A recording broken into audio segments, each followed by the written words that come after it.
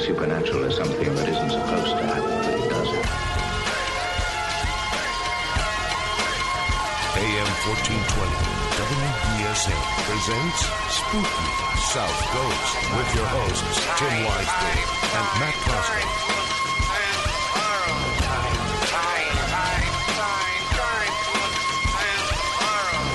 Good evening and welcome to Spooky South Coast. Tim Weisberg here, along with the silent assassin Matt Costa and science advisor Matt Moniz. Andrew Lake is also here in the studio. Andy, we do have an open mic over here. If you are interested in joining in the program, we'd love to have you. I just won $4. You won $4 on a Vermont scratch ticket? I'm going to travel to Vermont to get it. Well worth it. Well worth it. You never know when you're going to be in Vermont chasing one of your many paranormal adventures. Champ. It is a Champ lottery card. Yes, our thanks to Matt Costa for picking those up for us when he was driving all over the world recently. Did you actually see Champ, the Lake Champlain monster, at all while you were out and about? I did not. I actually... Is that why you went there, to try to look for Champ? I wanted to go, but it was like a little farther than where I was that I wanted to go. So it was another hour and a half out of the way. So yeah, I didn't go. But I do want to go because I hear they have a fine museum and everything up there. Well, and if you ever do get up and there. I do want to... I'll scuba dive down there and see what's in the murky waters of Lake Champlain. I'll go with you. Yeah, let's go. If you do go... Do you have a spear gun? I have access to one, yeah. Yes, excellent. If you do go, bring one of those waterproof cages with your tape recorder in it. And if you happen to come across Champ, then I expect an interview for the show. All right, will do. I saw the Ocean State Paracon video. That came out great, that you put up on SpookySouthCoast.com. Did it eventually go up on Spook? Yeah, you actually had it set for private. Yes. But I fixed it. Thank you. So, but if you could do something similar with the Lake Champlain monster, oh yeah, definitely, that'd be much appreciated. I'll have to get him on camera though. Right, exactly. I think he'd be game for it. Yeah. Well, we are here to talk about the paranormal, as we are each and every Saturday night. There was some issues going on here at the station a little bit earlier, so we won't have Spooky TV for you, but we will have the WBSM stream going. If you're listening and you want to join in the chat room on Spooky TV at SpookySouthCoast.com, you can do so. Basically, I think what happened was there was a microburst here this morning. I was driving here at about 5 o'clock this morning for my morning show, and it was lightning like I'd never seen before. It was like just constant flashing. Like it didn't stop. And then torrential downpour, and ML Barron from the West Island Weather Station actually called in to the morning show and said that he thought that it could be a microburst, and he was awaiting confirmation from the National Weather Service on that. So I'm just going to assume that he got it because it was bad. And that was just, I was on 195. So I can only imagine how much worse it was, down Sconticut Neck and down West Island, because the storm itself actually happened offshore, the worst of it. So if that was just what we got here on land, it could have been far worse. So there was some things going on here, so the engineer's on his way down to fix that. Hopefully he doesn't have to have us get off the air to do so, but we're more than happy to do that, because our guest, Jeff Holder, who is going to be joining us, I don't see him online yet. He's supposed to be joining us via Skype, so I'm hoping that he will jump on and join us. That's the problem with trying to get somebody overseas, is that it's like the middle of the night for him, I think. I don't know. You guys are smarter than me, Andy and Matt. You do the math. 5-hour difference. Yeah, between here and France? Yeah.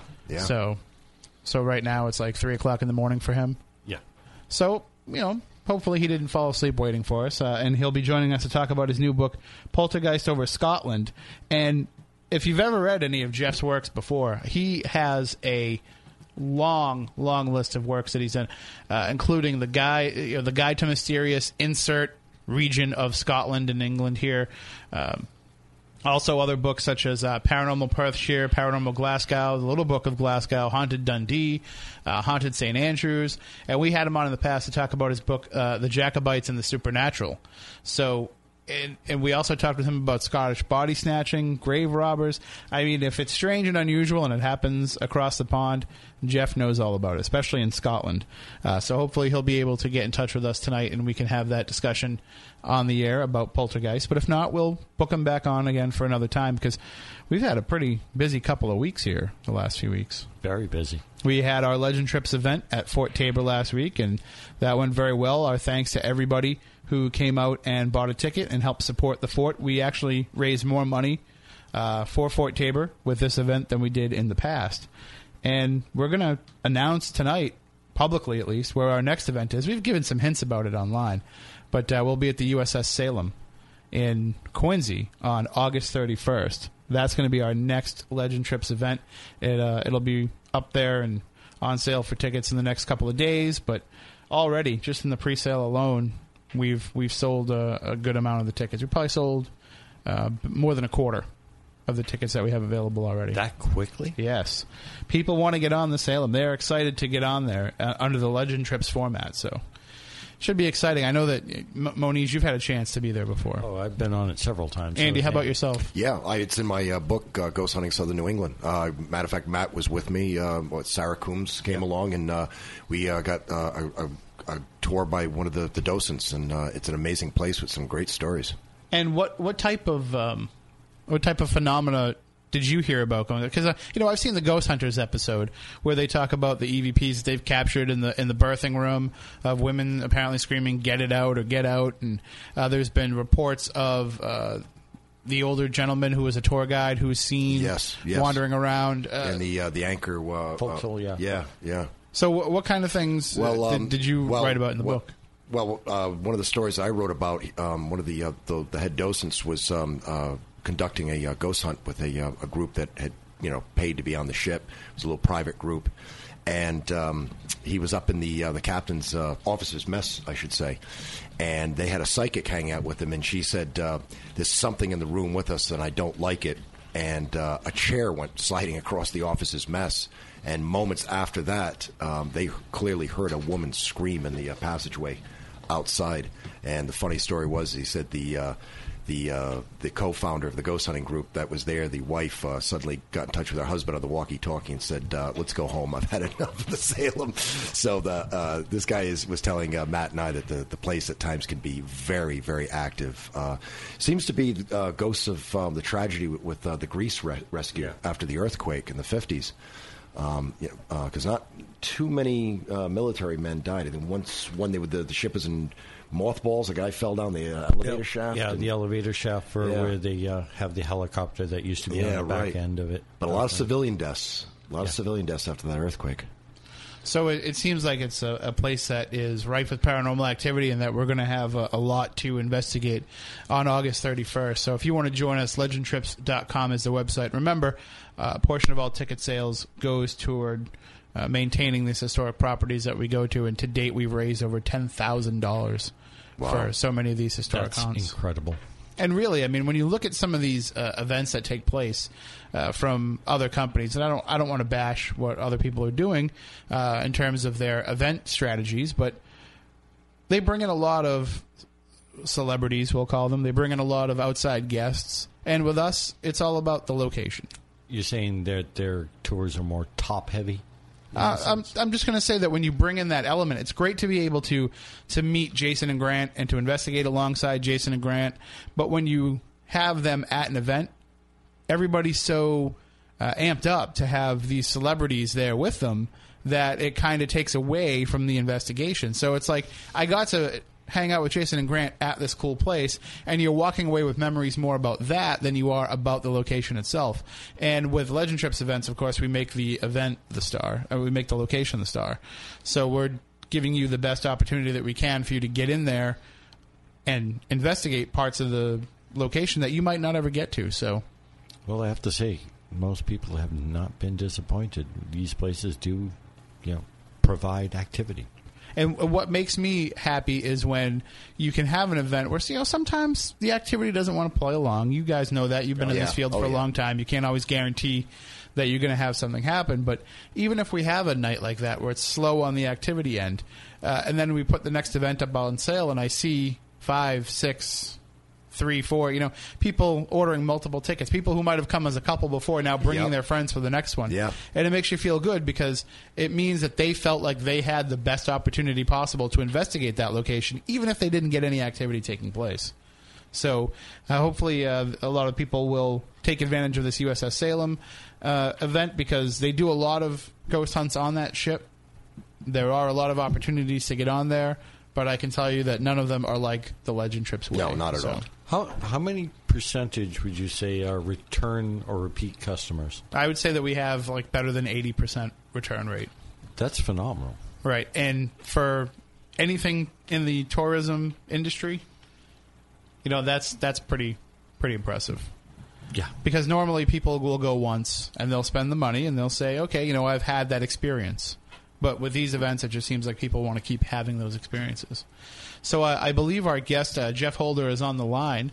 Let's see if we can bring him up here. We'll do this fashion straight dial way. Hello, Jeff. Testing. Hey, we can hear you loud and clear. How's it going? Tim, can you hear me? It's Jeff Holder here. Yes, can you hear us? Hold on here. Let me do this. Jeff, can you hear me now? I can indeed, Tim. Good evening. How are you doing? Good. We've got you on the air. Thank you for joining us. No problem at all. And we're very always a pleasure to be here. We're very excited to talk to you. Of course, you had to get up in the middle of the night to do so. Thank you for that. That's okay. No problem. So I have the new book here, Poltergeist Over Scotland, and I want to get more in depth. We've talked about poltergeist a little bit with you in the past, but I really want to get into this topic because I think it's one of the most misunderstood aspects of the paranormal world. Yes, I would quite agree, yes. So when you decided to start putting this book together, you reference, of course, Harry Price and his work with Poltergeist Over England. Was that kind of the inspiration for you to put this work together? It was definitely the inspiration for the name. Poltergeist Over England is such a classic work. It's the book that popularised the word poltergeist certainly in Britain, and it's a great title. And no one had ever written a history of Scottish poltergeists before, and so I thought it was time to do so. I mean, 500 years of history is there's got to be a lot of poltergeist cases to go over. Yes, so I found 134 cases from the 17th century through to 2012. So I arranged them chronologically because it seemed to me that poltergeist behaviour, although it's consistent throughout the centuries, does tend to develop in relation to the way human society and technology develops. And so we can learn something by looking at the sort of the chronological sweep. So even though a 17th century poltergeist behaves very similarly to a 21st century poltergeist, there are some things that are different. For the obvious things, that poltergeists learn to manipulate electricity, they learn to manipulate telephones, then mobile phones, so you can see those developments. And also there are changes in Scottish society that seem to be reflected in poltergeist behaviour as well. So I thought that was a worthwhile pursuit. Well, I mean, we should probably start out for people that might not be familiar, but a poltergeist is significantly different than a ghost. It seems to be. Poltergeist activities tend to be focused on physical phenomena, and whereas ghosts and hauntings tend to have perhaps what you might call visual phenomena, sort of phantoms, as well as things such as temperature changes. With poltergeist, the phenomena is less on things that are visual and more on things on the physical manipulation of the world. So this will include noises, bangs, raps, sometimes voices, sometimes communications. They seem to be able to manipulate water, sometimes fire, smoke. They pollute food. They throw things. They assault people. They like throwing stones. And on farms, in Scottish farms, they like to throw clods of peat. They sometimes attack animals. Sometimes scratch humans. They can range between what you might call mischievous and outright malign. Sometimes almost murderous. And so it seems to me that they are distinct from ghosts. On the other hand, there is a significant overlap. There's a sort of spectrum, if you like. And in about a quarter of poltergeist cases that I looked at, there was some kind of apparition involved, although the apparition wasn't the main focus. And a small number of classic hauntings have a degree or a small element of poltergeist activity. So it seems to me that there's a spectrum between the classic haunting and the outright poltergeist, and somewhere in the middle they meet. But if you look at a typical poltergeist case, it's about bang, crash, wallop, and if you look at a typical ghost case, it's about apparitions.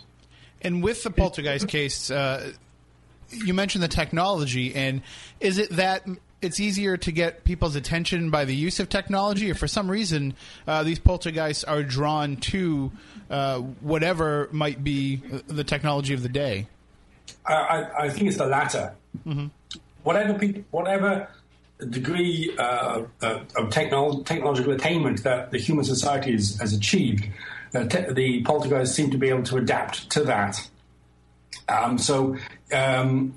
Obviously in sort of pre-modern technology times, what you find is a concentration on farm implements. For instance, most poltergeists turn up in farms because most people lived in the countryside, and so the communication works then. But then you find this interesting thing that when ministers of the church turn up, say in the 17th century, for example, the poltergeist will start quoting Latin at them.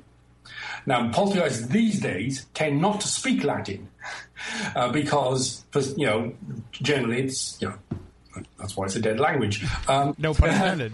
Yes, indeed. But it was very much of the period. And then when sort of telephones became commonplace, only when telephones became commonplace, when people started to have telephones in their home, do poltergeists start to manipulate telephones.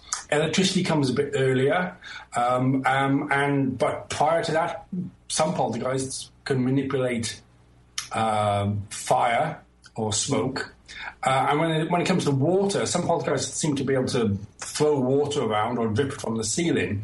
But then when you get to the sort of middle of the 20th century and people start to have indoor plumbing, poltergeists know how to flush a toilet or, turn a tap on. And then there was a case just a few years ago in Britain where the poltergeist was communicating via mobile phones where the battery had been turned off.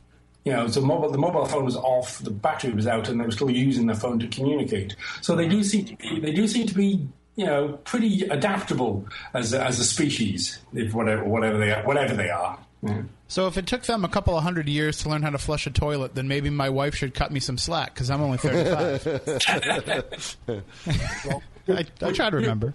We all have relative evolution in these skills. So as they are finding these new ways to utilize this technology to manifest, how do you draw the line then between whether or not it's actual poltergeist phenomena or just faulty mechanisms or faulty electricity coming into the house? I mean, it must be becoming, as easy as it is for them to manipulate this technology, it must also be easier to debunk the idea that they are poltergeists. Yes, I think the two things work in parallel. There have been a number of what you might call large-scale surveys. I looked at 134 cases. Other investigators in both America and Britain have sort of looked at large quantities over time, and you find that somewhere between 5 and 15% of cases seem to have a degree of fraud or hoax about them. That seems to be pretty consistent across the data. So you always have to suspect that there's deliberate manipulation by sneaky humans at present. That and it seems, as I said, somewhere between 5 and 15% of cases seem to allow for that. And there's also, of course, the problem of misperception, I should say, which is to say that some people can interpret faulty wiring as a poltergeist, and the more technology we have in our homes and our workplaces, the more it is possible that things will go wrong. And if you happen to be of the frame of mind that looks towards what I call the supernatural default, which is to say, instead of looking for a mundane explanation, you look for the paranormal one first, then perhaps you might misattribute something that goes wrong with your home technology as some kind of sort of poltergeist activity. But on the other hand, I think it's pretty difficult to misinterpret heavy rocks flying through the air and then sort of stopping in midair in the complete contravention of the laws of physics. I think it's difficult to misinterpret sort of household utensils being turned into sort of Baroque sculptures and then sort of attacking people at will. So I think there is always the room that you might be looking at some either misperception or hoax, but I suspect in a large number of cases you're not.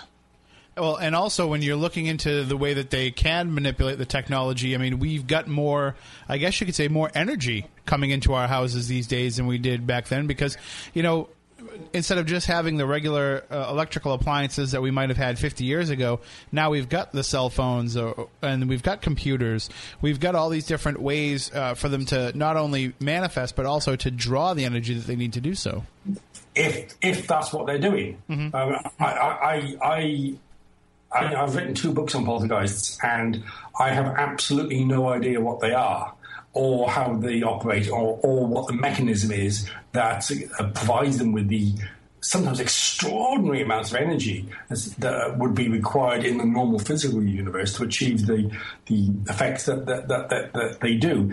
Are they drawing their energy from the electricity supply and such like? Well, possibly, but on the other hand, they didn't need it in the 17th century, so I don't know. I remain absolutely ignorant of what it is that drives poltergeists. But it's still one of the most debated aspects of poltergeist activity and phenomena is where it is coming from. I mean, there's debates about whether or not poltergeists are caused by dead people, or whether or not they're a phenomena unto themselves, some sort of entity unto themselves, or if it's not some sort of human influence over what's happening as well.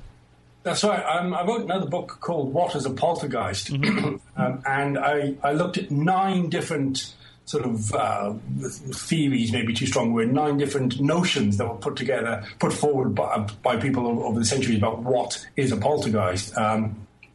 As you say, probably one of the most common ideas is that there's some kind of discarnate entity. And for that, I suppose you could enumerate demons, ghosts. Also, and if you go back sort of 17th, 18th century, you find that fairies are regarded as poltergeist agents. Fairies, and I don't mean Tinkerbell here. I mean sort of the fairies of history who are not cute little winged, charming creatures, but absolutely deadly, malign creatures. Right. When they start dying, nobody claps. Yeah, I quite agree. And then quite a lot of cases used to be attributed to witchcraft. That sort of trope has kind of declined a little recently, but you still find examples in the 20th century of, up into the 1970s, in rural areas of people ascribing the poltergeist activity to the form of a human witch, not necessarily of a demon, but of a human witch. There's the idea that it is the power of the human mind, probably unconsciously directed. That's the psychokinesis idea that our inner distress is somehow exteriorized in the poltergeists. There's the idea that poltergeists are thought forms. That's to say that through accident or deliberation, the human mind can somehow create a being or entity perhaps with some form of. I'm getting lots of noise here. Yeah, it looks like something just happened with the settings here. Let me just make an adjustment. Okay. How's that? Any better? That is much better. Thank you. I shall continue as if I was never interrupted. These things are sort of tulpas that the human mind can somehow create, and they have a semi-independent existence. There's the idea that poltergeists are entirely natural, that there's something to do with the forces of nature, electromagnetism, geomagnetism, underground water sources, the earthquakes, earth tremors. All these ideas have been explored as well. My absolute favourite idea, the one I came across in a book written in the middle of the 19th century by two very Victorian British chaps who'd spent some time living in eastern Bulgaria, which at the time was under the control of the Turks. And they spent a lot of time living with the people and learning what they believed in. In their local village, there was a widespread belief in vampires. But these weren't Count Dracula vampires. These were vampires who, for the first 9 days of their existence, existed as invisible spirits that could only be seen as sparks in the night, and which behaved exactly like poltergeists. It's quite extraordinary to find a sort of vampire belief coinciding with poltergeists in Eastern Europe in the middle of the 19th century, and I found another examples of that, all of which shows that people have been afflicted by poltergeists over the centuries, and the way they try to interpret them within their own sort of cultural context. For early Christians onwards, poltergeists have been demons. In the 17th, 18th century, when witchcraft was not just illegal in Britain and colonial America, but also a capital crime, many people ascribe poltergeists to witches. And in our modern times, we think they are earth energies or the powers of the mind. And the powers of mind idea has only been around since the 1930s. It's really sort of post-Freudian idea. So maybe within the next decade, someone will come up with a completely different theory about what powers poltergeists. Now, some of the early phenomena associated with poltergeists was the throwing of stones and things of that nature. And when you're researching these stories, I'm sure that there's probably some degree of fantastical to the early stories, but when you put them in the context of modern poltergeists, they must start to make a lot of sense. I mean, these are probably stories that were dismissed by a lot of their contemporaries, but when you look back now at 500 years of history of similar type activity, you can't really turn a blind eye to it. You have to say, all right, there was something going on then. That's right. It's sometimes difficult to extract from the historical records exactly what was going on at the time, because sometimes the records are incredibly incomplete, and at other times they are very partial. That is to say, they're written by someone with a particular religious point of view. But some of the best attested cases were written down in journals as they were happening. And so we find, sort of, for example, there's one case from 17th century Scotland, which goes into pages and pages of what was happening over several months on a day-by-day basis, written by one of the witnesses. And at the end of it, it lists all the people who said that they did experience and witness these things, and it includes 6 ministers of the church, the local landowner, 5 gentlemen farmers, and one suspects that they wouldn't have put their name to a document like that if they thought it was false. So I think even though we have to be a bit skeptical about some of the historical documentation, and particularly when something has been written down long after the events that took place, I think in some cases we are probably looking at an authentic record, even if it is slightly blurred at the edges, still an authentic record of something that really did happen. But do you look at it, and when people are questioning whether or not rocks could be thrown, for example, in the 1600s, but then you find out that these things are strong enough to move entire rooms full of furniture in the blink of an eye in the 21st century. So it shows that perhaps they were miscast at the time and not really appreciated for the strong entities that they truly are. Well, I think some people generally did appreciate the strength that the poltergeists exhibited. They didn't know the word poltergeist. They didn't have a conception of the word poltergeist. They had to conceive it as a demon or a ghost or something like that. But when you have walls being cast down, large wooden staves flying through the air and beating people mercilessly, when you have big boughs of wood flowing through the air. At one point, I think a blacksmith's anvil was thrown through the air. I mean, I couldn't lift an anvil, and people did appreciate just how powerful these entities were, even if they conceived them differently, perhaps from the way that we do now. Well, you getting a little feedback there. You still with us, Jeff? I am indeed, yes. Okay. So looking at the idea then that poltergeists are probably separate from ghosts, at least it seems to be that way in a lot of these cases, then how come poltergeist phenomena happen so often alongside other paranormal phenomena? You asked me that question as if you think that I know.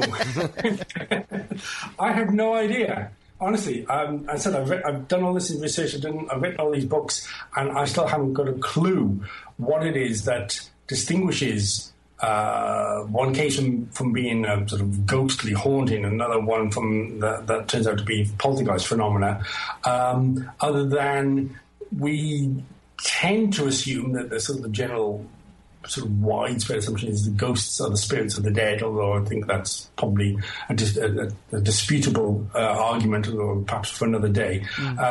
But there's generally, I would say, certainly within the research establishment, as this thing from the popular mind, we don't think of poltergeists as spirits of the dead much these days, although obviously some people do. But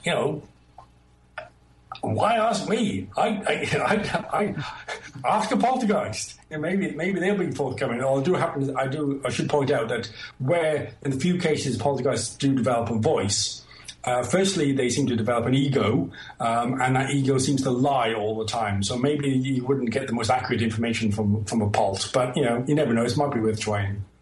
Oh, we would definitely be up for the challenge.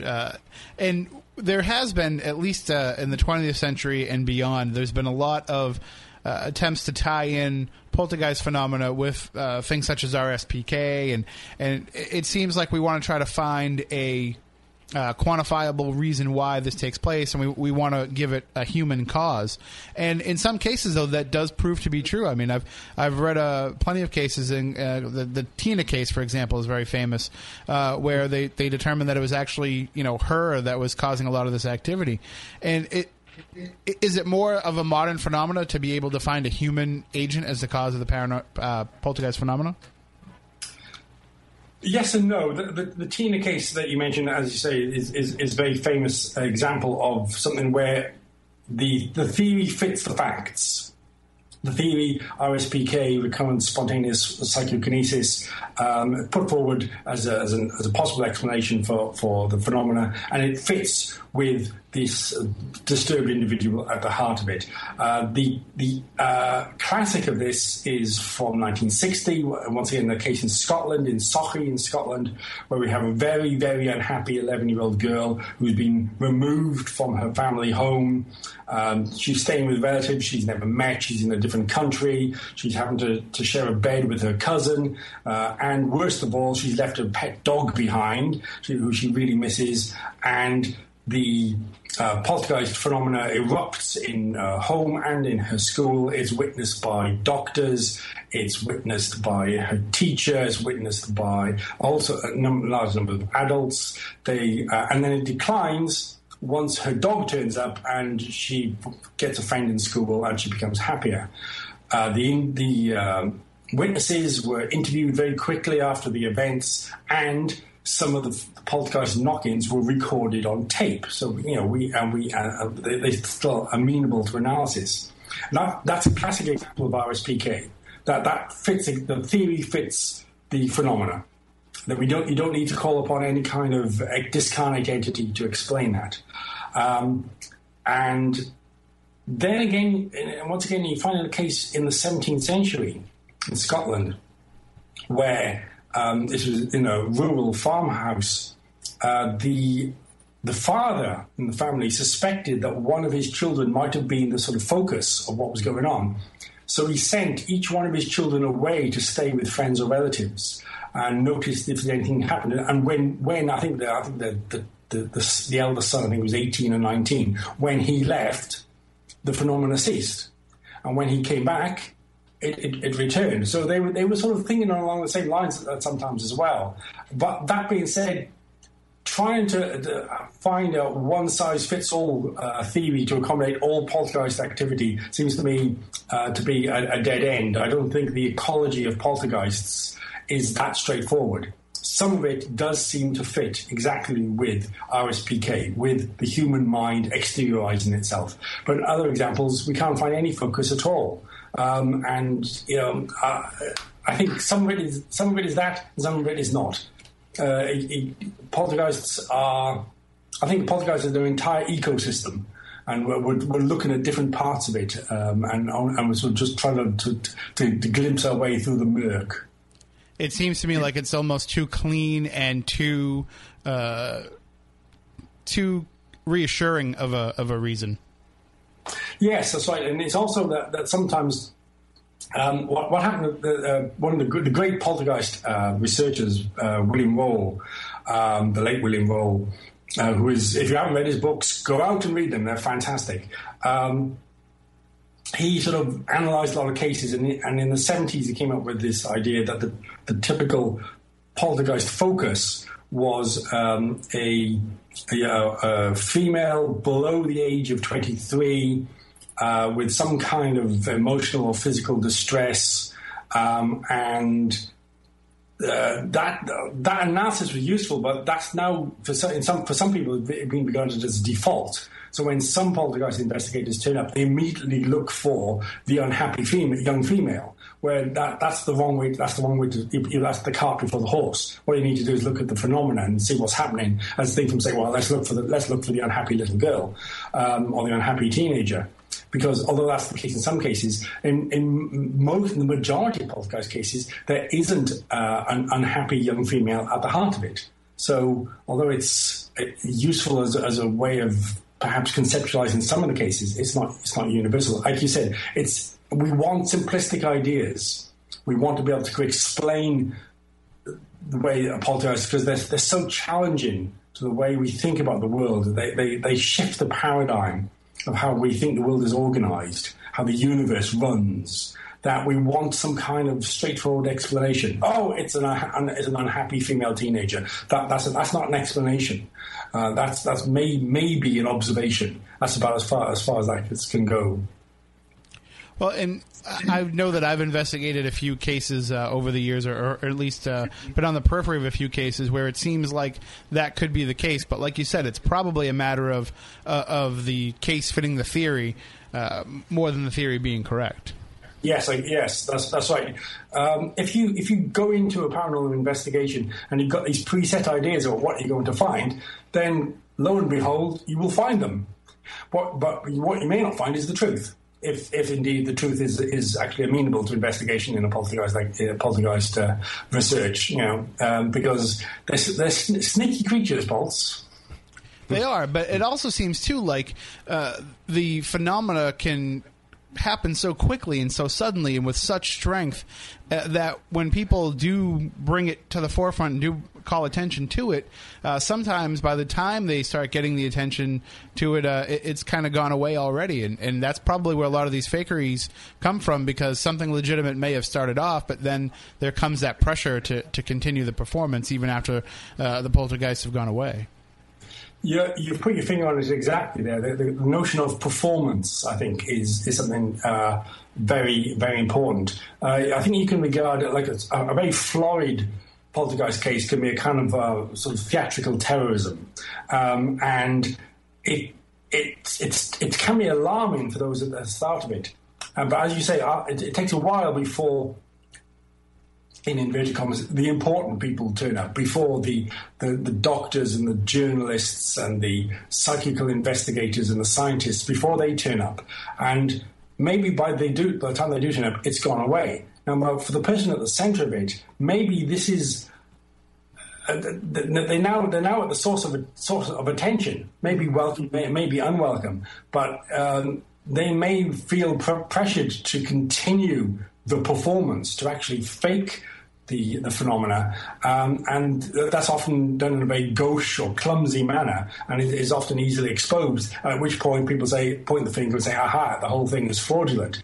But it's something that I've really noticed, that you have high-level complex phenomena at the start, which are inexplicable, and by the time the researchers turn up, it's descended into farce, into outright fakery, because the polls are simply stopped. That's what they do. They for no reason that we can discern, they just stop. And then, people at the centre of it may feel pressured, as you say, to perform for the circus that's arrived in town. Maybe not only just for the attention aspect of it, but also because they don't want people to think that they were crazy, and that they want them to realize that this phenomenon did take place, and just for their own reputation and for their own sanity, they want people to believe. Yes, I think that's part of it. Human beings have very complex motives, and if your life has been disrupted in this way, perhaps you might fear going through life with an unfortunate reputation as being a bit nutty, and maybe that's one of the sort of motives to sort of continue what I think we rightly call the performance. So when you are researching these cases and putting them together, and not just for the new book, Poltergeist Over Scotland, but when you're putting together the original book, What is a Poltergeist, you're probably hearing a lot of stories that you have to determine that at some point might have gone into the farcical, and try to find the true heart, what we would call the heart of the haunting, kind of the heart of the poltergeist matter. Yes, that's right. And I think that the heart is the original phenomena. That's what you need to look at first. The things that happen first before people turn up, and people turn up often have their own agendas. If you look at the number of cases around about the high point of spiritualism, so let's look at sort of the later 1860s, 1870s, and then again in the 1920s after the First World War. These are the high points of spiritualism, and spiritualists have a particular worldview, which is that we survive into the afterlife, and the dead are eager to communicate with the living.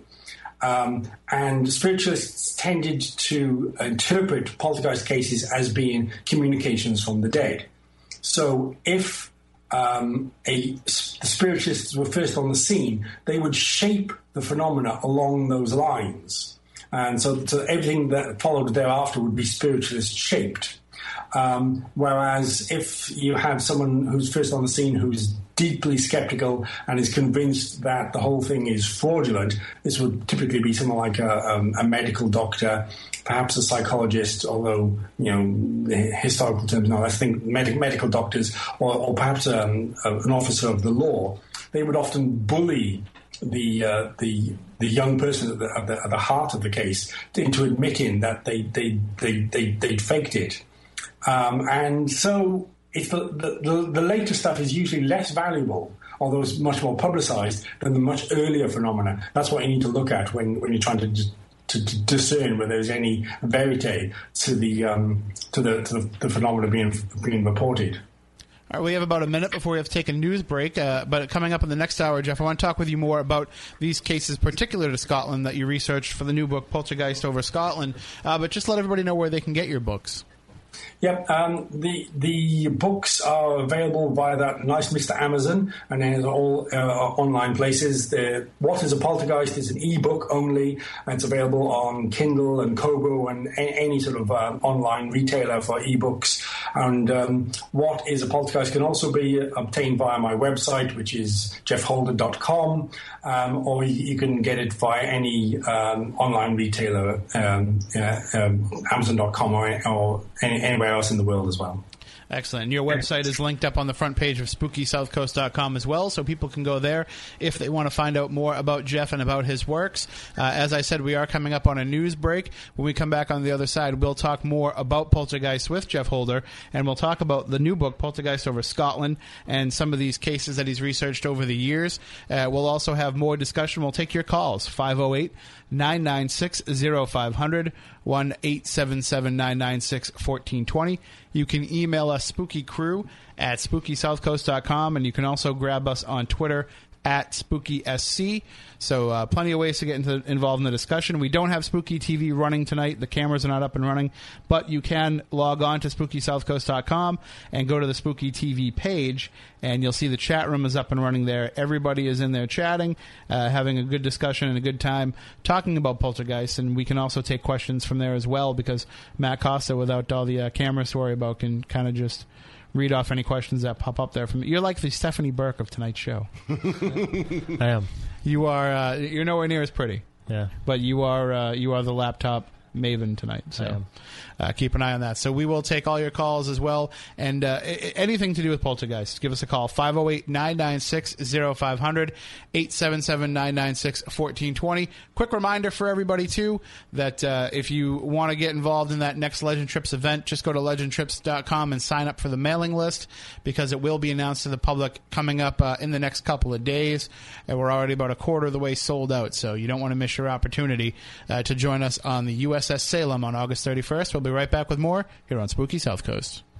Matt Costa. Welcome back to Spooky South Coast. Tim Weisberg here, along with the silent assassin Matt Costa, science advisor Matt Moniz, and Andrew Lake is sitting in with us as well from Greenville Paranormal Research and from 30 Odd Minutes as well. Andy, how's things been going? I'm doing pretty good. I talked to you for about 2 minutes last week, non-event related at Fort Tabor, but it's going pretty good. Listening to this topic tonight is pretty interesting because, as you know, I've been looking into a case now for 4 years in Scituate, Rhode Island, and just thinking about, he's talking about the gamut of poltergeist activity, throughout, technology and time, and the poltergeist activity at this house, it can go from anywhere from bending spoons to messing with the internet and television and phone hookup in the house so bad that they had to call in the local service, and 3 technicians could not find anything wrong with their computers, phones, and their diagnostic equipment couldn't understand what was going on. And the woman kept her mouth shut about the house being haunted, and then after about an hour and a half, she said, "Would you use the word paranormal to describe the problems that we're having in this house with our phone and internet hookup?" And the guy says, "Yeah, why? What do you mean by that?" She goes, "Because the house is haunted. We just wanted professionals to come in and confirm that this stuff is as wacky as we think it is." So they go from bending spoons to messing with TV remotes and changing the channels on the TV and everything else. It's the whole gamut. So our guest tonight is Jeff Holder. He's the author of the new book, Poltergeist Over Scotland. And Jeff, what Andrew was just describing, I don't know how much of it you heard, but I'm sure that's what a lot of 2013 poltergeist reports sound like. Indeed, so that's I would say quite a high-level poltergeist. Most poltergeist stories are far less dramatic than that. But the ones that draw attention, they do seem to be able to manipulate technology at will. Yeah. Is there, though, with the more modern phenomena, with the more modern technology, is there a chance that they could do damage to these things? Because, we've seen in movies, for example, we've seen them be able to blow out the electrical systems in entire houses. Is there a power surge associated with their presence that could damage our more modern, delicate technologies? I'd be more concerned about damage to my modern delicate skin than I would be to my computer system. There's a famous case from Rosenheim in Germany, for memory serves 1967, where the centerpiece was a legal office, and the focus was the teenage clerk, and the the legal office was having problems with its telephone and electrical system. The telephone bill was rocketing. It was like they were calling the moon or something.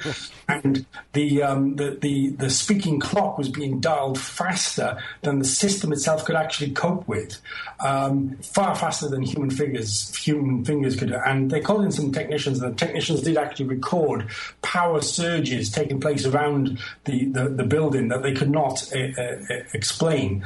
And whilst these surges were happening, they noticed things like, the lights would rock, the lights would come on and off around the young woman at the centre of it. She was very unhappy with the situation with her fiancé. That was the core of it. So we do have a few cases where the poltergeist activity has sort of shown up on meters in an inexplicable way. And what you were describing there sounds to be the absolute classic of its case.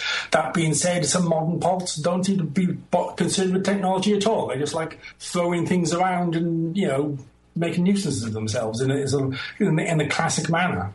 They're just capricious polts. You can't say a polt will do this because a polt will do exactly the opposite. Right. It's almost like they do it to mock you, and they do it to give you what you're not expecting. Yeah, in some cases the polt does seem to be reactive. It seems to be like a sort of, I don't know. I think there's something of a kind of not childlike. That's not the word, but something an underdeveloped intelligence. I think is perhaps at play, which takes gleeful pleasure in just being wrong, just being naughty. So no matter what people suspect is going to happen, it doesn't do it, or it'll do it and then it'll do something completely different the next time. You can't expect consistency from polts. You can't expect logic. You can't seem to find any kind of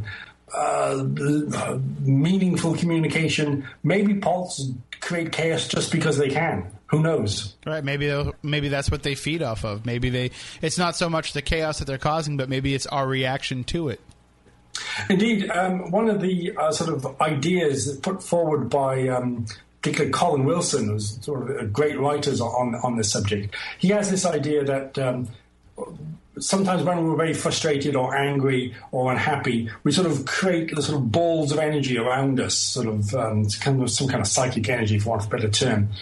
And that doesn't do anything until a polt comes out. A polt is some sort of low-level discarnate entity, a sort of delinquent of the spiritual world. And they find this energy and they feed off this energy. And by creating more chaos, it creates more unhappiness and more stress, and more of that sort of human energy pours into the psychical environment or whatever it is, and the polts become more active. And maybe after a while they just get bored.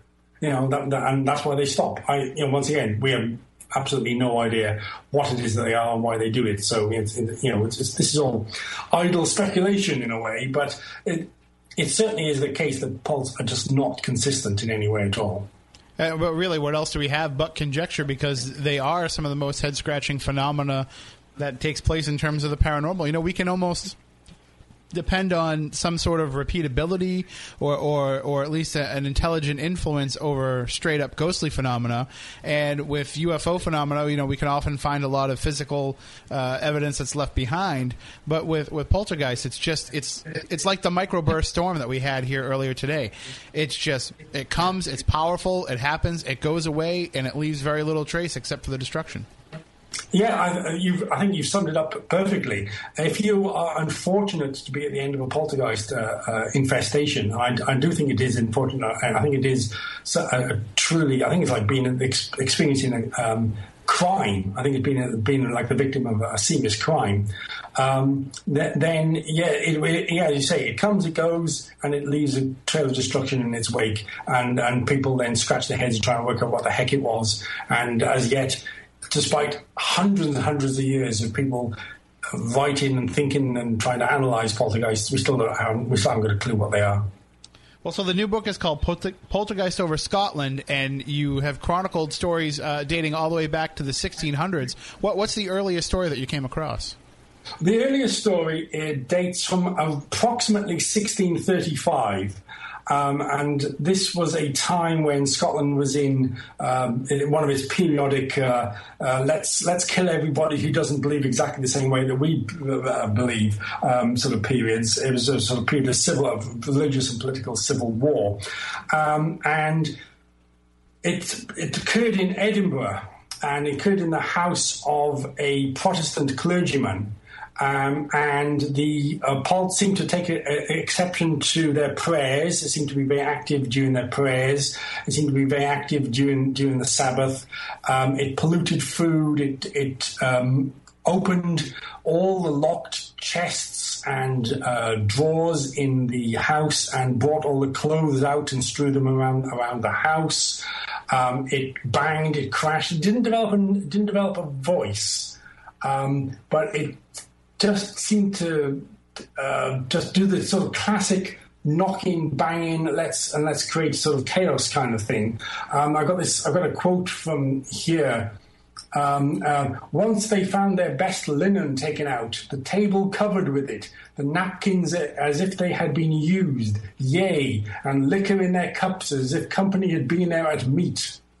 The rumbling was extraordinary. The good man commonly called his family to prayer when it was most troublesome, and immediately it was converted into a gentle knocking, like the modest knock of a finger. But then there was excessive knocking, as if a beam had been heaved by the strength of many against the floor. And in one case, a serving woman who was disturbed by it at night got so fed up with it, she threw half a cannonball at it, and the cannonball disappeared. And I estimated that at about 5 pounds of metal and stone just disappearing, which is just absolutely amazing. And I think what's good about this case is that we have a lot of witnesses. At least 6 witnesses are mentioned as sort of experiencing this. So it seems like it has that typical kind of messing with people reputation even back then. Oh, yes, that's right. Scotland comes very late to the poltergeist world. We find cases from continental Europe, for example, from as early as the 2nd century AD, wow. When poltergeists were then interpreted as demons, and they tended to assault holy men, holy Christian men. So those are sort of some of the earliest that we have. So the problem with Scotland is that the written records before the 1600s are quite sparse. And for a poltergeist case in history, you needed someone to write it down. And in a country where there was very low literacy, there would have obviously probably been poltergeist cases, but no one was writing them down. This is the first, and this case I only found out because only one particular set of letters from one individual to another survived. That's the only reason we know about this case. And so, although there are many others, this is the absolute earliest that I could find. But this is This isn't a poltergeist in development. This is the classic poltergeist case there already in 1635. And you mentioned kind of the socioeconomic status of Scotland at the time, and it seems like as Scotland's had a pretty tumultuous history over the years, and it seems like as it went through these different periods of change, did the poltergeist activity ramp up, and were there more instances of cases taking place? No, I can't find any comparison between the rate of poltergeist activity and social effects. Those two things seem to be independent. That being said, of course, in history, once again, you need someone to write it down. And the number of cases increases as you move, especially into the 19th century, simply because you have a larger literacy. Much wider literacy. And secondly, in the middle of the 19th century, you find organizations such as the Ghost Club and the Folklore Society and the Society for Psychical Research. They're being founded, and people are now taking an interest in the supernatural, whereas before it would be the quirk of the only person in the village who could read and write, who would be willing to record these for us. So there's no ratio between social disturbance and poltergeist activity that I can find. It's simply that the more literate people you have in the country, the more people are interested in this, that's when you get more cases. So, for example, in the the 17th century, I think there were 9 cases recorded, and in the first half of, we've had more cases in the last 13 years of the 21st century than we had in the whole of the 17th century. So that's simply because there are more people reporting these things. So I think poltergeists seem to be independent of social chaos. Although they do respond to social chaos, he said, contradicting himself.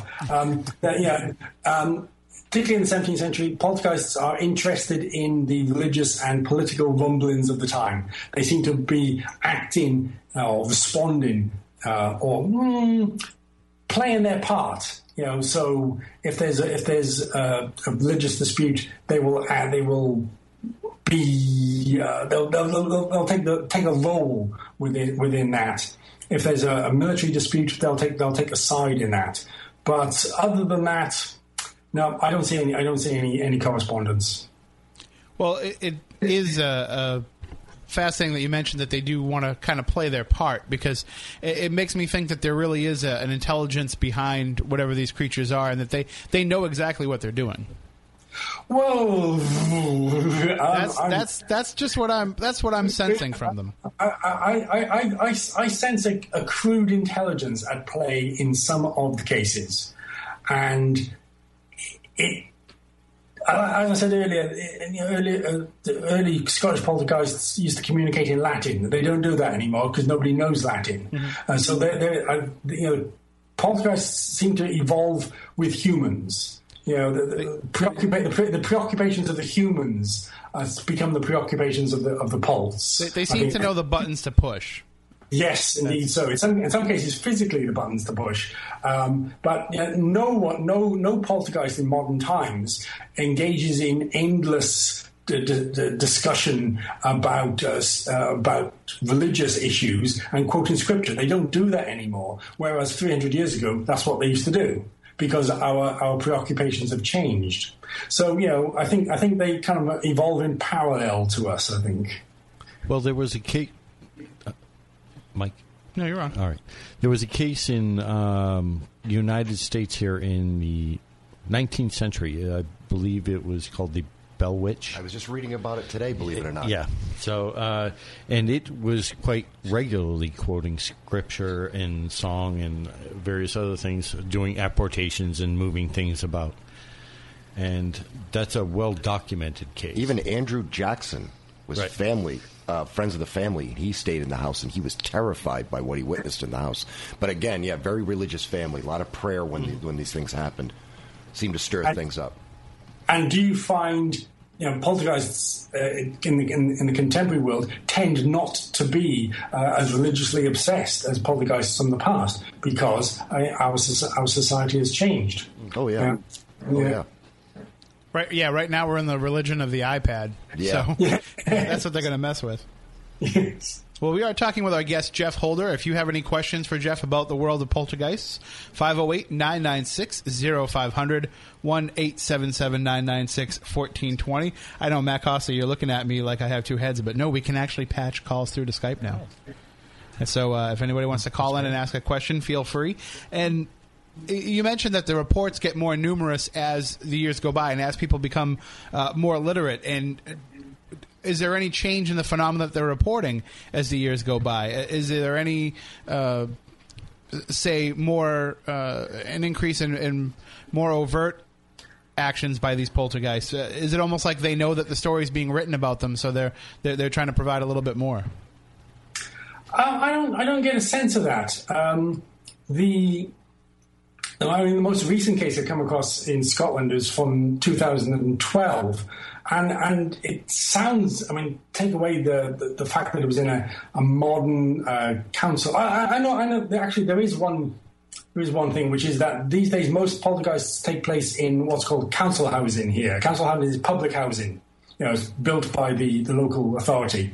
And large numbers of people in Scotland still live in council houses. So from the Second World War onwards, poltergeists move out of the farms and into the council houses because that's where the population moves. But other than that, we've this 2012 case, we've got shoes being thrown through the air, mobile phones being thrown, pots and pans scattered across the floor, doors are slamming, cupboard doors are banging incessantly, bedclothes pulled off the bed, voices, flickering lights, damage to photographs of family members, and then messages left in flour, scattered on the floor, and then a really weird thing where the 4-year-old child in the house acquires what may be an imaginary friend, but also is described as a sort of bald man with an injured eye who keeps making very malignant suggestions. And all of this, to be honest, could be in the 17th century. So, I don't think the Pult is sort of playing up to its publicity potential. It's just doing what Pults do, which is let's just mess with the world and with human minds, because that's what we do. Well, we've mentioned the Tina Resch case and we've mentioned the Bell Witch case, which are both very famous American examples of poltergeist activity. What is probably the most famous Scottish case? Well, I mentioned earlier the Sochi case from 1960, which was investigated very thoroughly at the time and seemed to be a very, very significant example of the fact that RSPK was definitely real. Probably the most famous case in Scotland in more recent times is something I'd just like to spend a little time on because it is so absolutely extraordinary. It took place in Glasgow, 1974 and 1975, and the context was that it was a council housing again, and it was a 2-story house. So one family was living on one floor, and one family was living one below. And the two families were at war with each other, been at war with each other for years, and then phenomena started happening, banging. Typically, banging started happening on the floors. And the people upstairs started complaining to people downstairs, stop your banging, and the people upstairs saying, no, you stop your banging as well. And the police got called, and the police got called again, and people got arrested. And whilst they were in the police station being questioned, the banging continued. And then sort of all hell broke loose. Water being flooding the house, things flying through the air, things being set on fire, smoke. The 12-year-old and 14-year-old boy in the family started to become manipulated by some kind of possessive entity. Messages are sent from dead people telling the people upstairs to murder the man downstairs. Wow.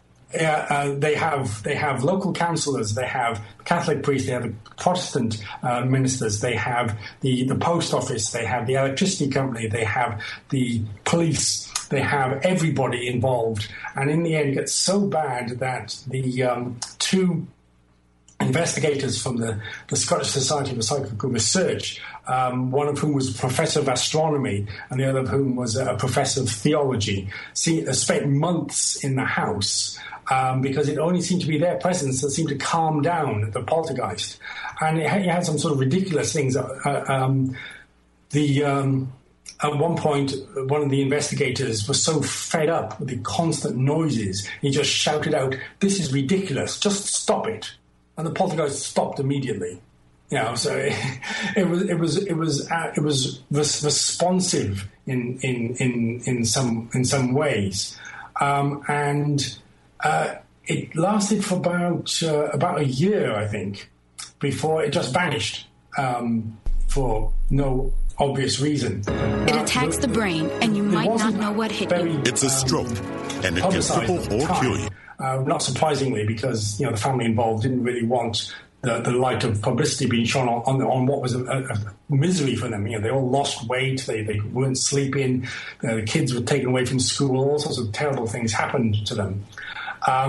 But what strikes me about it, this Glasgow case, it's almost as if it was an apprenticeship. Because you may have heard of the Enfield poltergeist. Do you know that? Yeah? The Enfield poltergeist is probably the most famous British poltergeist of recent times. It took place in 1977 in London. And the reason it's famous is because it was recorded at the time. So we have journalists and we have television people turning up, and we have recordings, and we have multiple witnesses, and it was publicised at the time.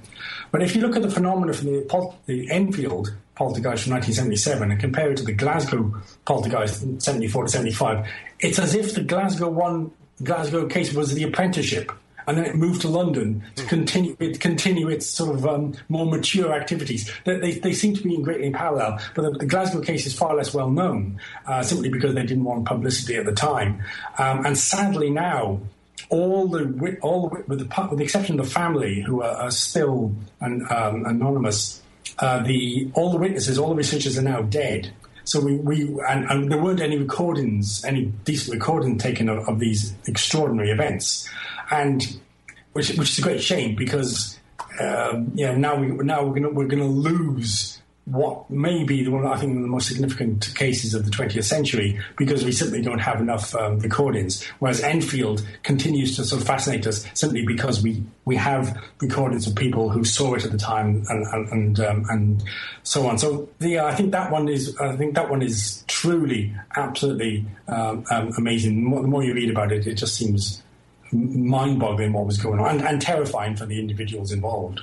Yeah, and of course, with the Enfield case, we have that picture of a girl jumping off of her bed.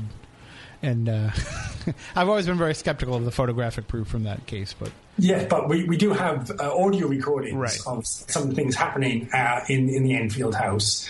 And many of the people involved were interviewed at the time, whereas with the Glasgow case, we sadly don't have any recordings at all. The Glasgow case was also matter through matter. Things would fly through walls. They would.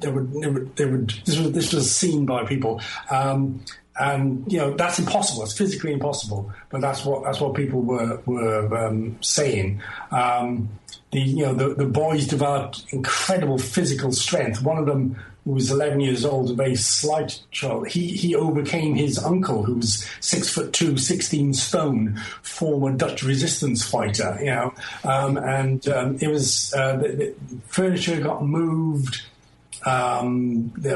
fire, smoke, dolls would spin around like they were cartoon characters. Figures appeared made out of polystyrene wig heads, and it just seemed to sort of just go on and on and on, and then it stopped. Which is what cults do. They just stop. And when you talked about young boys having extraordinary feats of strength like that, is that something that comes from within them through the poltergeist, or is that like the poltergeist kind of just moves the adult back? I mean, is it something that the boys reported feeling any differently when it took place? No, they said that it wasn't them that was doing it. Okay, that they were being made to do it. But once again, you're asking me as if I know about the motivations and mechanisms of poltergeists. Yeah, that is out with my abilities and knowledge, I'm afraid. Well, if anybody has any questions for our guest, Jeff Holder, 508-996-0500, 1-877-996-1420. We do have a question from the chat room on Spooky TV at SpookySouthCoast.com. Destin Nathan Truth wants to know, what is the difference between poltergeist and demons? And I think he means in terms of the level of activity, perhaps. Well, once again, your correspondent is asking me a question as if I know about this, because this is all putative. The word demon is an interpretive word. It's a word that people place on the phenomena because it fits within their worldview. I mean, most cultures do have demons within their belief system, at least at some point in their development. Christian demons are evil. They do evil things. Poltergeists sometimes do evil things, but sometimes they're just annoying nuisances. I mean, the cases that we've been talking about today are the most florid cases, the most extreme cases. Most poltergeist cases are relatively mild. A few things get knocked over, there are a few noises, it lasts for a day or two, and then that's it. But obviously they're less dramatic, they're less interesting, so we don't talk about those things. Some people think poltergeists are demons. if we look at the indication that a demon is a discarnate, non-human entity, and then there's seems to be some plausibility that maybe some Polts are discarnate, non-human entities. Does that mean they're demons in the sort of traditional religious sense? You know what? I have no idea. But for some people, demons, the demonic appellation fits. And I'll give you a very good example. This is actually an example from France in the 19th century, where a very respected, very highly intellectual local village priest was persecuted by a poltergeist for something like 25 years. It was like his personal poltergeist, and he regarded it as a demon. It was him against the demon, and it was like his personal demon. But he was a deeply Catholic man in a deeply Catholic tradition. The way of interpreting the poltergeist, the only interpretation that he could have was a demon. He couldn't think of it as PK or anything like that. It had to be a demon. So for him and everyone else who's followed his ideas, the Polt is a demon. The demon acts as a Polt. It's almost like a circular argument. If you don't have sort of those religious views, the idea that Polts are demons might seem ridiculous. Does the Lord of Hell get his rocks off by knocking over coffee cups and shouting boo at people out of dark corners? Possibly not. Once again, I have absolutely no idea. What's the difference between Polts and demons? Your guess is as good as mine. Well, but there does seem to be a lot of corollary between some of the poltergeist activity and what might happen in the early stages of a demonic case, where perhaps it could be just, the beginning stages of that stage where they just want to get your attention and they want to see how far they can push it. And maybe with these poltergeist cases, they realize they can't go any further. They can't get it into the stages of obsession and oppression and eventually possession, so they move on to another subject. There is some corollary between them, but also at the same time, like you said, we really can't be sure. Absolutely. You can't be sure with anything with poltergeists. Well, I guess that's good for you, because that means you'll be able to keep writing different books about them as we struggle to solve the question. The pleasures to come, definitely. No, Polts, they challenged, as I've said before, they challenged the paradigm, the way we think about the world. That's why they're endlessly fascinating. At one level, we are drawn to them because they are so extreme. But on the other hand, that's a sort of conceptual level. If they do things which we regard by the laws of physics as being impossible, and then people consistently witness the same things again and again, it gives us perhaps a hint that maybe there is something in the physical universe that we could investigate further to sort of learn more about the universe. And that might sort of shift the paradigm about the way we think, the way the universe is organized. And that, I think, is the greatest fascination, the greatest potential. If a whole bunch of really high-powered, open-minded scientists sort of started investigating Polts, maybe we would learn a bit more about the physical universe. Well, that's something we can certainly discuss after we take a break. If anybody has any questions for our guest, Jeff Holder, feel free to call in 508-996-0500, 1-877-996-1420. We'll be right back with more here on Spooky South Coast.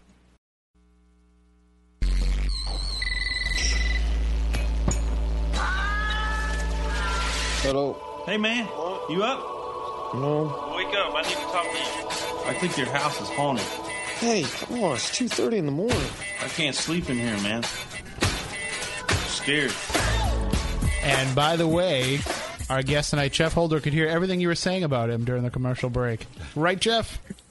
Absolutely, and I'll be taking notes and informing my lawyers later. It's so awesome, though, when we can connect with people so far away, such as yourself, Jeff. And thank you again for staying up late or getting up early, however you swung it to join us here on the program live.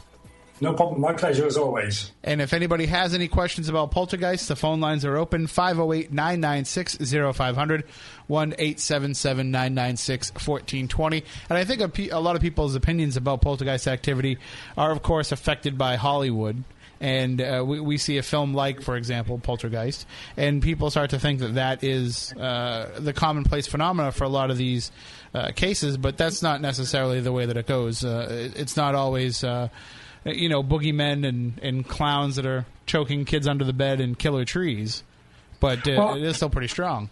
Actually, I would contradict you. I think every case that I've in the world is probably in a house built on an Indian burial ground. That's obviously the explanation. Well, where we are in New England, that actually is not out of the realms of possibility. For you guys, maybe. But it makes me wish that I had a little drop here I could play on the computer of Craig T. Nelson. You moved the headstones, but you left the bodies, didn't you? But one case that is particularly fascinating is this Egyptian case, Jeff. Yeah, this is one of my favourite cases from Scotland because it's got everything. It's got rich, posh people. It's got poltergeists, and it's got ancient Egypt. I mean, you can't go wrong. It's journalist heaven, isn't it? This is in the mid-1930s, and this was at a time when, following the sort of the discoveries about Tutankhamun and such like, rich people would tour the sites of Egypt as sort of a fashionable thing to do, and we have two people from Edinburgh. Sir Alexander Seton and his wife, and they bribed their way into a recently excavated tomb near the pyramids. And his wife, his name's Zayla, she steals one of the bones from the skeleton that's exposed in the tomb and brings it back to their home in Edinburgh. Grave robbing, charming. But and then about 4 months after they return, poltergeist activity breaks out in the house where they live in the centre of Edinburgh. It's the usual things. Furniture is tipped over. There are noises heard from locked rooms. Glass ornaments shatter. Fires break out. Smoke, water, crashings, bangings. All these things. Destruction to furniture. Sort of the classic thing. And what happens is that Sir Alexander was undergoing a very difficult time in his life. He and his wife are almost splitting up. He goes to his gentleman's club, gets a bit squiffy, blurts out the story, and lo and behold, it turns up in the local press the next day. And as such, it then becomes a sort of a fascination for the Scottish press for several months. And rather than hide away, Sir Alexander plays to the gallery. He starts giving lectures to the College of Psychic Science and giving interviews to journalists and all that sort of thing. And the idea develops that the bone is cursed, and journalists start talking about the curse of the pharaoh, the curse of the mummy. It's all sort of, there was no pharaoh involved, there was no mummy involved, but never mind the truth. When it comes to ancient Egypt, everyone loves a good fictitious story.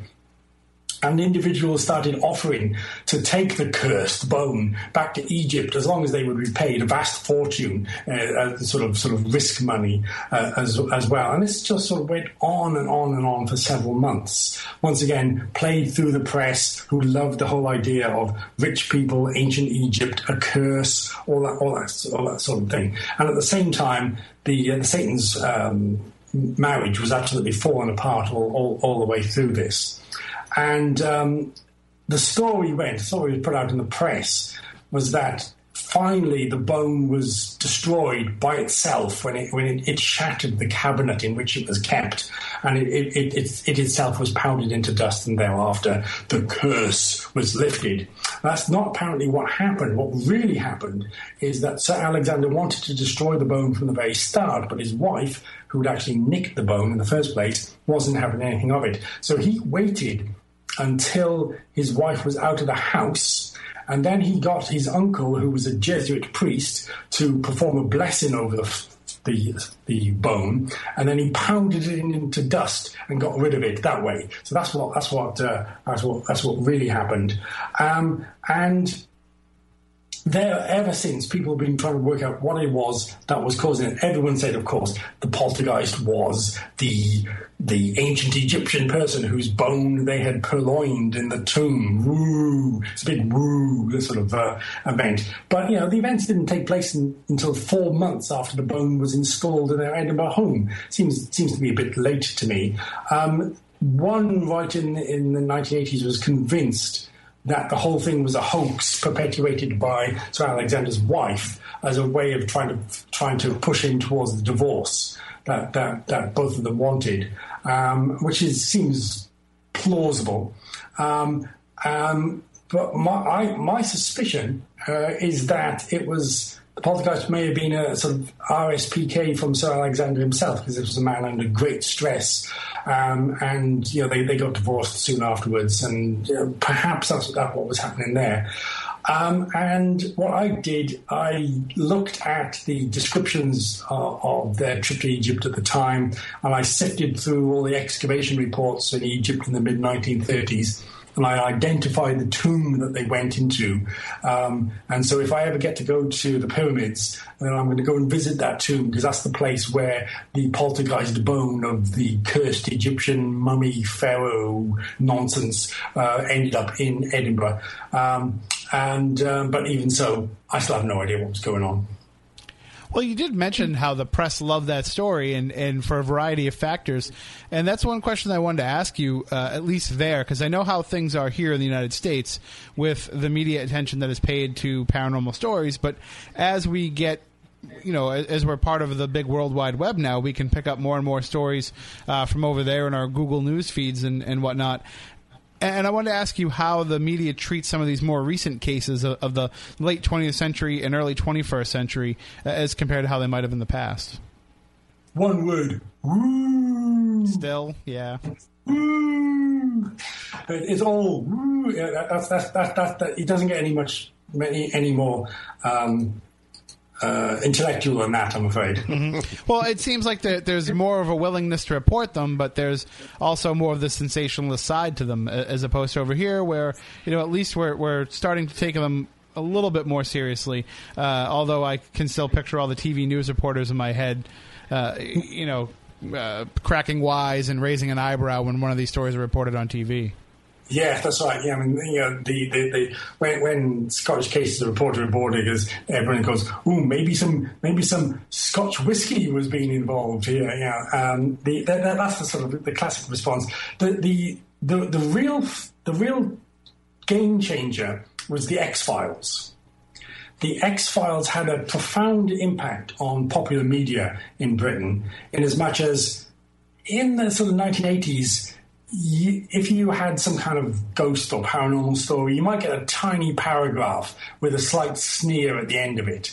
With the vast popularity of the X-Files, journalists and editors throughout the country developed an appetite for telling paranormal stories in their papers. So that's one of the reasons why you suddenly see this huge influx of stories appearing in the press, because there was simply an appetite for it. It didn't mean that they were any better investigated, but it did mean that they got more column inches. That was the big thing. The X-Files factor has kind of slipped away now.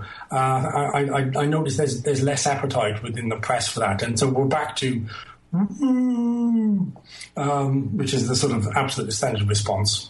But we are, too, also in the reality TV era, where at least there's a little bit more interest in covering the people that go out and investigate these cases. They still might get that stink eye when the stories do air, but at least they're getting some sort of ink and some sort of play on television. That's right, but generally I think the place to go for serious investigation, to find out what was really happening as a thing from the woo, is to look at organisations such as the Society for Psychical Research, mm-hmm. or their Scottish equivalent. And often they'll report their cases anonymously. They'll turn up and they'll say, "Well, we won't give your real names, and we won't give the real address, and we'll just try to work out what is actually happening." And then they'll write quite a sort of sober report in their journal or on their website. And those are absolutely fascinating resources. That's the place to go to look for if you're going looking for something that's got some value, I think. Because it's been a very careful investigation. They try to eliminate sort of the obvious mundane sort of sources of, physical activity, physical elements from the normal world, hoax, misperception, that sort of thing. And they tend not to sensationalize it. So once again, I would say those are the organizations where you find real value, as distinct from the let's call up our local tabloid journalist and they will do a woo story. So the National Enquirer, not a viable news source. to be treated with a degree of skepticism, perhaps. Although we could say the same about the Sun, but we just give the Sun a little bit more credit, I think. Oh, shit. Well, you may do, sir, but I could not possibly comment. I said a little bit more, and that's only for the Page Six girls. That's probably my favorite part. All right, well, Jeff, we thank you so much for joining us and discussing more with us about the world of Poltergeist. Again, the new book is called Poltergeist Over Scotland. It's available from Amazon.com and wherever you can find these books. And Jeff's website is jeffholder.com. It's linked up on the main page of SpookySouthCoast.com as well. You've got over 30 books now written, Jeff, so what's in the works right now? Well, coming out for Halloween this year, chaps, I have my first book on zombies. Zombies from history, which is a real hoot.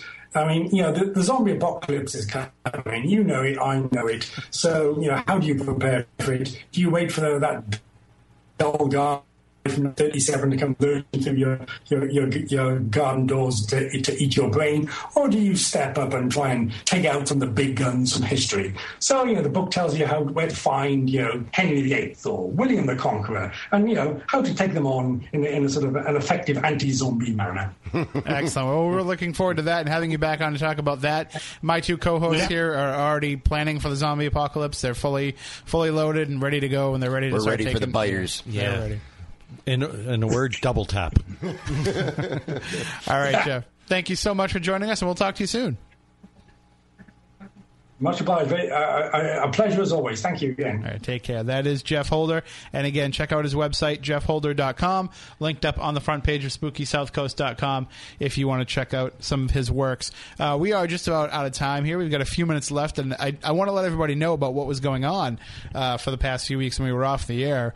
And we, of course, had a Legend Trips event last week, so we were unable to come on to the air and actually have a live program. But I did pre-record an interview with Nick Redfern about his new book, Monster Files, which I will be putting up on the website. I've just been super busy, so I haven't had a chance to edit it and put it all together, but we will get it up on the website and out on podcast for everybody. And the discussion that we had with Nick, that I had with Nick, was just incredible about all these government files that mention cryptids. And like Man Monkey? Yeah, the Man Monkey. That story is in there. Of course, some of the werewolf stories that are in there. Yeah. Research into sea serpents and into the Loch Ness Monster. And I think there may even be some champ stories in there, Matt Costa. So nice. It was a great read. So we will have that up for people to read, to listen to. I'm sorry, coming up in the next few days. And if you are new to the show, every episode that we ever do is podcast. You can get them from iTunes for free, and usually we also have the video component, which we put up on YouTube as well. But we were talking with the engineer, and it was in here, Matt Costa. Yeah, it might be making it a lot easier to be putting that spooky TV. Yeah. It'll be kind of cool. I'm kind of excited. I hope it all comes through. Do you guys have action figures yet for Spooky South Coast? We're hoping to. That'd be cool. We're hoping to. Anatomically correct. In that case, the private parts will probably be on top of our heads. But we have been illustrated. Jason Mayo drew that awesome picture of us for our 7th anniversary, and I've now been cartoonized by Dennis Reno. So, and I'm waiting. It's only a matter of time before the Matt Moniz Dennis Reno picture comes out too. That could be dangerous. Yeah, well, ufology is one of his main fields that he draws people in. So I'm surprised that he hasn't gotten to you yet, but I'm sure that he will. And then the best part about it is you can order a mug of your caricature from his website, gravestonehotel.com. So I'm thinking that what I got to do is I got to order one of the mugs with my caricature on it and then leave it here at the station, and that'll be the mug that I use when I'm here on Saturday mornings and Saturday nights, and just let it sit there with the cartoon of me and the WBSM logo on it, see what people think. So they'll be like, gee, this guy's only been doing this morning show couple of weeks now, and he's already got his own merchandise line. So t-shirts, hats, sweatshirts, those are all to come. Bobbleheads. So we'll be back next Saturday night, and this is going to be a very exciting show next Saturday. I still have to figure out how we're going to pull it off in terms of the logistics of it, because it's going to be great if we can do it right. It's going to be a simulcast with Lara Calhoun and her program Resurrection Radio, and the idea behind it is we're going to be doing her show from 8 to 10, and then our show from 10 to midnight, talking about the need to have paranormal talent agencies, representation within the paranormal field. And if it works out, it's going to be a 4-hour conversation, but it's going to be happening first on her show and then carry over onto our show. So we'll see if we can do it. Maybe she's forgotten about us altogether. That's possible, too. I also like how I just put a brand new battery in my headphones and now it's dying on me just in time at the end of the show. I'm telling you, we were plagued by poltergeists tonight. Yeah. Between the things going on with the computer and now my headphones are completely dead and all these different things that have been going on, I think that we've been visited by our own poltergeist tonight. So hopefully it doesn't get any worse, and if it does, we'll be sure to pass the story on to Jeff Holder for his next book, Poltergeists Over WBSM. So that about does it for this week's show. Guys, anything that you want to add on? 30-odd minutes coming up this week? No, we got 2 weeks off. Nice. Yep. Little holiday vacation? Yeah, and searching for more stories. All right. That's a big part of it. All right. Well, hopefully you find them. People can get a hold of you, too, right, if they want to share anything? Yeah, sure. They can get in touch with us at 30oddminutes.com. Yeah. All right, so check that out. And, of course, is there Spare Connections this week, Matt? There's no spare Connections. They're taking it off for my birthday. Oh, happy early birthday. Yeah. And it's our good friend Nick's birthday today. Yes, happy birthday to Nick. I sent him a message. I couldn't find Ted's Facebook, but I sent one to Nick. Yeah, Ted's Facebook is deleted, but that's another story altogether. All right, well, that about does it for this week's show then. So after some birthday celebrations and some holiday celebrations, we'll be back next week. Until then, for Matt Costa, for Matt Moniz, for Andrew Lake, for Chris Balzano, I'm Tim Weisberg. Stay spooktacular.